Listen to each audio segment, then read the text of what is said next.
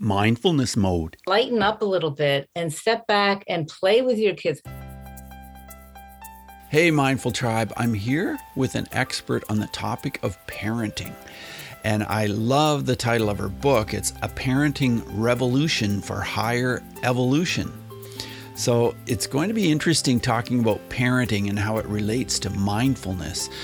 My guest is a pediatric nurse practitioner. She's an acupuncturist. She's a parenting specialist, as I already mentioned. She's a mom and so many other things as well. I'm here today, Mindful Tribe, with Julie Hatch. Julie, are you in mindfulness mode? I am. Got to center, take some breaths, and then I'm ready to go. That is great. What does mindfulness mean to you, Julie? So mindfulness, and I go, it's kind of a definition that Jon Kabat-Zinn gives it, which I completely agree with, that it is being present in the moment, in the here and now, without thinking about what's happening in the future, without dwelling on what's happened in the past, right here, right now, with no judgment, not calling it good or bad, but you're just right here. No judgment, but just being mindfully, accepting what's happening in the moment. Yeah. And how does that apply to us as parents? How can we be more mindful as a parent? Because we're constantly putting out fires, dealing with issues, trying to do the very best for our children. Yeah. It's, which means that it's really all the more important to be mindful because we're running in 1,000 different directions as our children, and you're putting out fires, trying to get food on the table. So which makes it all the more important to take a minute or two and breathe. And I'm big into spending a little bit of time, not a lot, connecting with your child, putting the phone down, stopping all the rigmarole and the rushing around for just a couple of minutes and really connect with them. And I think that goes a long way with kids. And so that takes some mindfulness. It means you got to pay attention, trying not to judge what's happening in the moment, but just being with your child, talking with them, listening to them, actually talking less and listening more, and just paying attention to what's going on with them and your relationship with them. And what happens when something goes wrong? What do you teach about timeouts and some of these kinds of things that parents use with children when something just doesn't go the way it's supposed to? Well, that could be a whole nother discussion because your phrase doesn't go as it's supposed to. It means that it's the parent thinking that something is supposed to happen the way that they expect. Of course, if you're talking about serious misbehavior, then that's something different. But things don't always go as we expect. And I am a big believer that a lot of misbehavior, challenging behavior, comes from something going on in the kid. It is their way of expressing that something is not right in their inner world. It's not that they are out to get you. Sometimes it can feel like it. They are just expressing that just they're afraid or they're anxious or something is not feeling good. And so they express it through bad behavior. Challenging behavior. I don't really like to call it bad. Well, I certainly see that all the time when I go into schools, and Mm-hmm. I see that behavior sometimes coming out and I think, how can I be compassionate in this moment to try to deal with this situation? And it's not always easy, but I think that it helps if you can look at it that way. What do you have to say about screen time and devices and this giant problem that we have as parents where it just feels like, it's so difficult to control this? Yeah, it is definitely a big problem. And everyone that I've talked with so far in this series brings that up because it is such a big issue with kids. And I think my response is that technology is here. I don't think it does us any good to hide it or make it go away or not allow it into our house because that doesn't teach them how to be responsible with it. So we want to model the responsible behavior with technology. Not being on it all the time, not being on the phone at dinner time, whatever you want to see in your kids, you set that example, and that's a good start. I think that we need to, depending on the age of the child, we need to know where they are online, where they're going, who they're talking with, what's happening. And I used to think that that was sort of imposing on my kids, but no, because I've heard stories of what happens when parents don't do that, when parents just have no idea what's going on. It can be a problem. So be nosy, look to see what's going on. Don't sacrifice trust with your child, but be nosy and tell them that you want to know what's going on. There's a certain number of pediatricians, the American Academy of Pediatrics says that the amount of screen time that kids should be on, like kids under adolescence, is 2 hours, I think, which is just, that's not what happens. That's not realistic, but that's what they say before you get some kind of a negative effect on them. Social media is a biggie. Social media is I think, a really big problem for affecting confidence and self-image, especially with girls, because they're being compared to unrealistic other images. So we can go on and on about what the problems are. And I think the solutions are that we need to set the example, and we need to be aware of what they're doing and how much they're doing it. And which means we have to be around and paying attention to what they're doing, where they're doing it. And again, when they're younger kids and they're in the house, it's easier than when they're teenagers. You sort of start to lose that kind of control or influence. Julie, there seems to be so many more special needs children these days. So many children are diagnosed with ADHD, and there's autism. There's, all kinds of difficulties this way. How do we deal with our children when they're diagnosed? And the second question is, should we have them diagnosed? What about labeling? Yeah, labeling I don't think is very helpful at all. In my book, I talk about the 5 elements, which can describe each child, with certain traits and characteristics in a very objective way without labeling. So many kids who are labeled as ADHD are in fact a wood type. And it's much more helpful to say, oh, I've got a wood type child, which has all kinds of great things to it, without saying, oh, I got a hyperactive ADHD kid. So labeling is self-fulfilling, both good and bad, but certainly when it's a bad label, it's self-fulfilling. I think that certainly medications can be helpful in certain things. I think with serious mental health problems, I think that a lot of kids are over-labeled as ADHD and over-medicated. But so there are ways to treatment for Asperger's. I understand that there are people that can help Asperger's kids navigate through life with their challenges that they have. But 3 things that can help a child's behavior if they're really hyperactive, or if they're anxious, or if they're oppositional. Psychiatry is not my specialty, but 3 things that have a big influence are the food that they eat.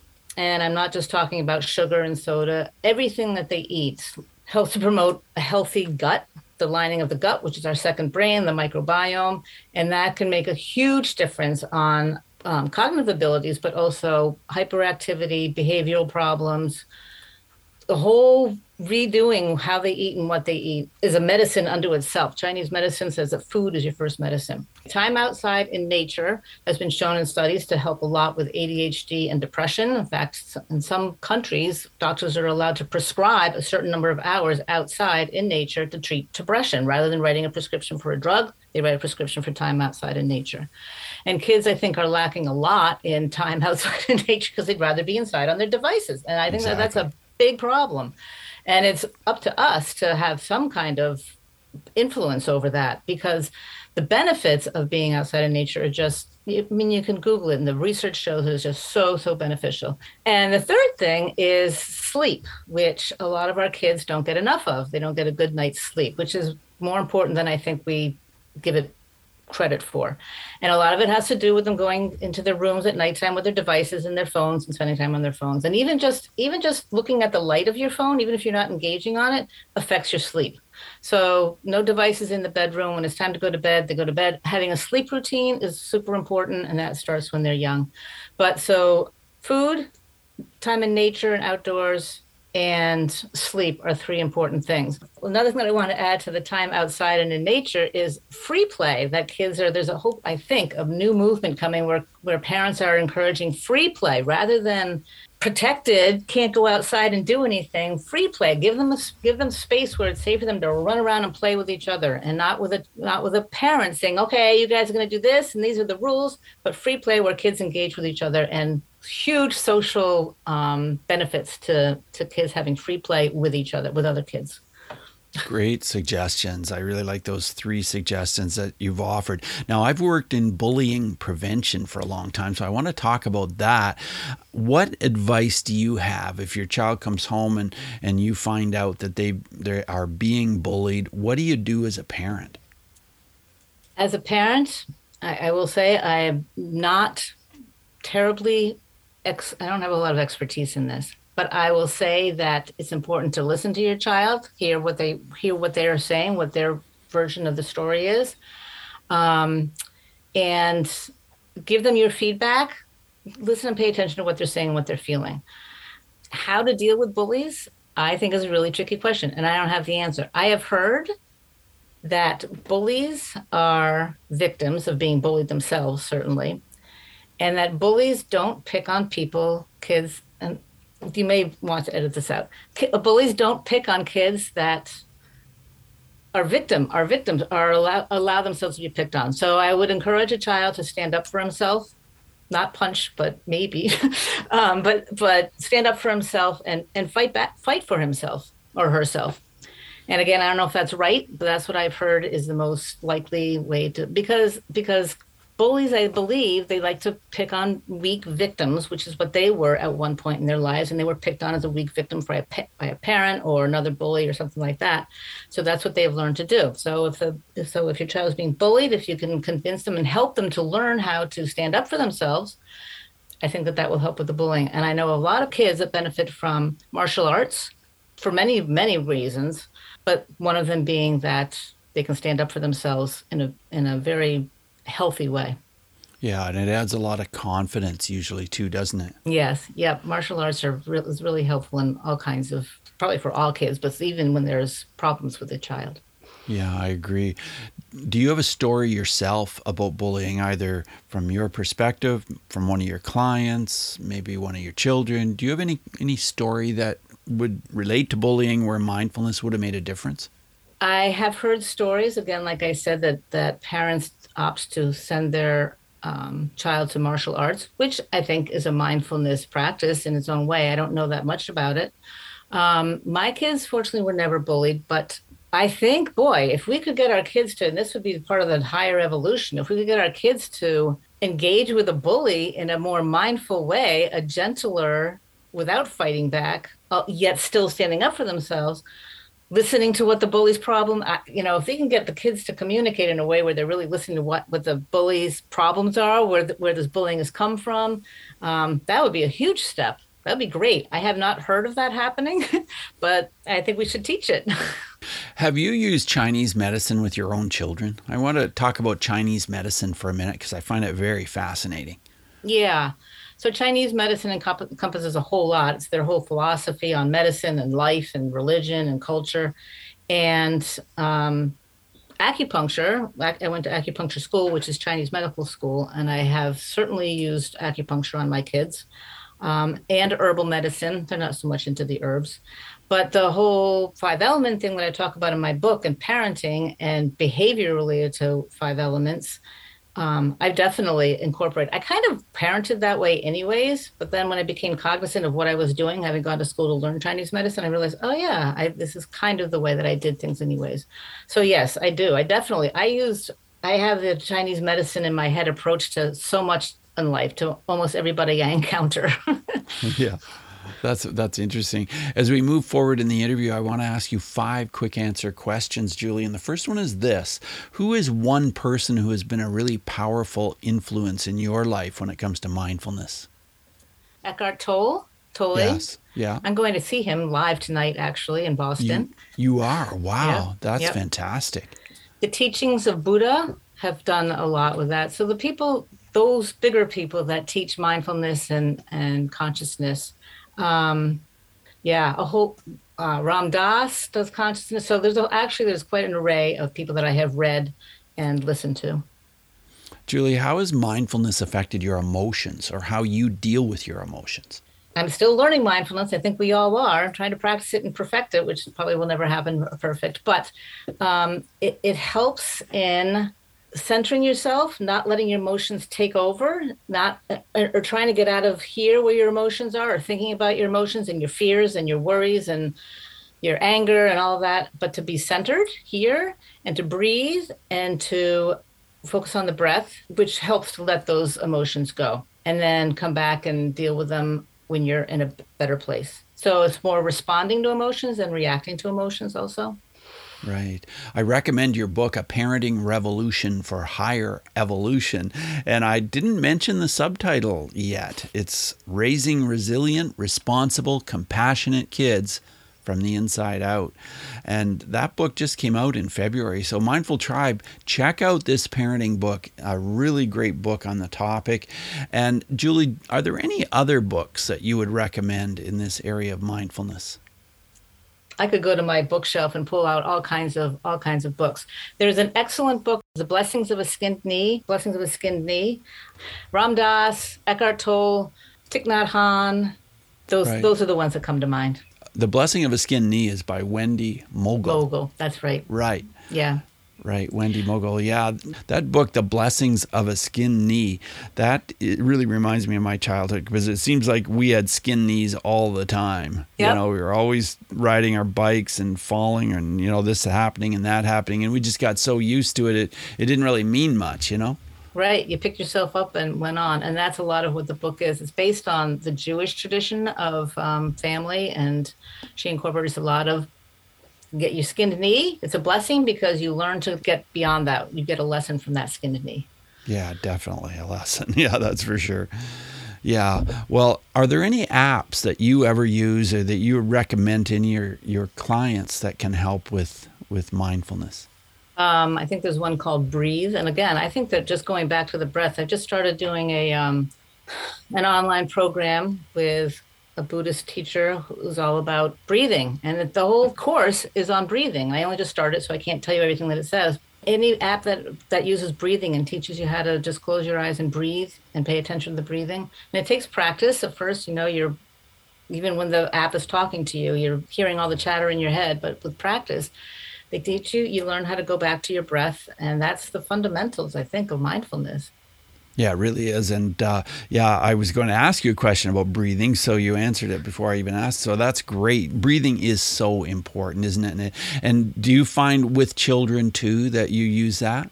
Oh yeah, definitely. You can teach them teach it with fun games about how to breathe into their belly and blow the dandelion seeds. And so yeah, there's many ways there are some ways that kids can have fun or blowing bubbles and having the bubbles come out and using their imagination. They're great at it. They've got a great imagination. They'll go with that a whole lot easier than adults will. That is so true. Yeah, and it's a great thing to teach kids. It's a great tool, way of handling stress. And the earlier they learn it, the better. It'll be with them for life. Yeah, I want to talk to you a little bit more about your book. When you started to write this book, what was your overall goal and how long did it take you to do this project? The book was in the hands of an agent for a year, trying to find a publisher, which he never did, which is why it's now self-published. So it took me about a year and then another year of sitting with an agent. And my goal with kids, I've worked with kids for so many years. And I have a passion for kids. I think that kids just deserve so much, not better or more than what we're doing. We're all doing the best that we can, but they deserve the best that we possibly can give them. And we are the ones that give them that chance because we are the ones that they refer to for everything. When they're young, we are their only source of reference. And so the book was to help kids, though, you have to help parents. This was meant to help parents, to help their kids, to help their kids have a better chance and a better perspective on life. And part of that was also, I was very aware of the rising rates before the pandemic, but the rising rates of anxiety and depression in kids is really concerning. The rising rates of ADHD diagnoses, I just think the kids are being, I don't know. I think that they need to be given a better chance. We need to be aware of what it is that's driving their anxiety and their depression and help them with it and understand it and work with them in a different way. Because what we're doing now, it doesn't seem to be working because the anxiety and depression rates are going up, even without the pandemic influences. So I think that they deserve more from us to help them enter adulthood in a better prepared way. Yeah, I agree with you. I know that you help parents and you coach parents. And can you share a story? I know that confidentiality is huge, but can you share any kind of story with someone you've worked with that you've taken them from one point in their parenting to a new place? It's a small example, but it's, I think, a significant example. I was seeing a 14-year-old girl for headaches. I was treating her with acupuncture. And as an aside, the mother brought up her concerns that her daughter was depressed. She said she doesn't have a whole lot of friends. She likes to spend time in her room. And so she was really concerned about that. So I went into the 5 elements with her. And her mother was what I would call a fire type, where she's really outgoing, loves to be around people, is active going, party, party socialization. That's the way she was. And her daughter was a water type. And a water type is a really deep thinker, philosophical, artistic, likes to be alone, does not like to be around a lot of people at all. That stresses them out. And so it's their water type. And she wasn't depressed. She was a water type. So I helped the mother to understand her mom's element type and daughter's element type were very different. None is right and none is wrong, but to help her understand where her daughter's behavior is coming from. Behavior, it's just her way of being was her water type, element type. So that helped the mother to become aware and understand a little bit better that her daughter was not depressed, but that was just the way that she operated in the world. Yeah, that's a great story, because we do have to understand that we're all different. Our children are not going to be the same way we are. They're not going to have the same thoughts, the same ideas, and the same philosophies in life. Now, your website, juliephillipshatch.com, juliephillipshatch.com is where we go to learn more. Tell us what we'll find when we get there, Julie. Well, you can learn a little bit more about me and it's a link to Amazon to order my book. There's a way that you can sign up for a free parenting consultation. You can sign up and we spend 20 or 30 minutes just talking about what's going on with you and your child, or what the problems are, and then see if there's anything that wants to happen from there. So there's parent coaching, starting off with a free consultation. There are my podcast episodes are on there. I blog on there. It's really all about parenting. I also have a page for my acupuncture business, just for putting everything together onto one website. People that are wanting to have a parent consultation, they're not looking for acupuncture most likely. But anyways, it's all there. And so everything about me is there. Right. And I didn't mention that the name of your podcast is Mums on a Mission with Julie Hatch. Yep. So, yeah, check that out. Yeah, Julie, what would be a final word of wisdom that you would have for a parent out there who feels like they'd like to use a little bit more mindfulness in their parenting? Yeah, I think that, like I said, take the time to really connect with your child, listen to them, look at them. And I mean, really connect and listen to them, really listen to them. But I think even more so is mindfully taking a breath and relaxing and lighten up a little bit and step back and play with your kids.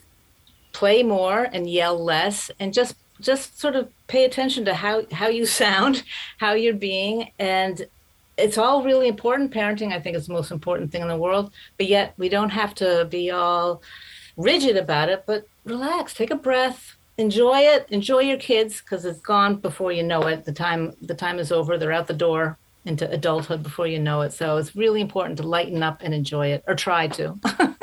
I really like that. Play more and yell less. That's awesome. And just use as much compassion as you possibly can. That's what I think too. So thank you so much for being on Mindfulness Mode today, Julie. Well, thank you, Bruce. It's been a pleasure being here. Thanks so much. Bye now. Bye-bye.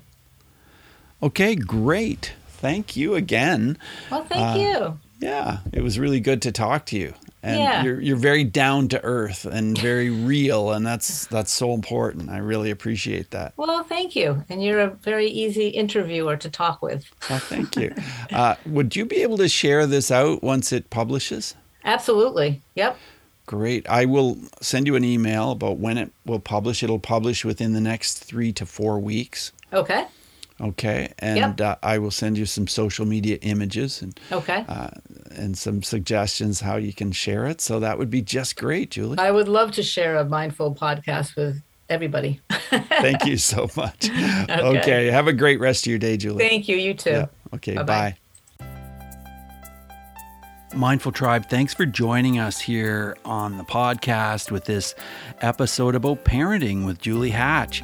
I found her to be such an expert and just so down to earth when talking about parenting and how we can be better parents. And speaking of parenting, well, I've had a lot of children reach out to me and tell me how much benefit they're getting from some of the little videos I've put on TikTok about finding peace and letting go of anxiety. And so I'm really, really happy that this is helping people. So you can find me on TikTok under Mindfulness Mode and check it out and let me know what you think. You can leave a message right on TikTok, right on those videos. Or of course, you can always email me, bruce@mindfulnessmode.com. And with that, take what we've learned today to reach new heights of calm, focus, and happiness. Stay in the mode.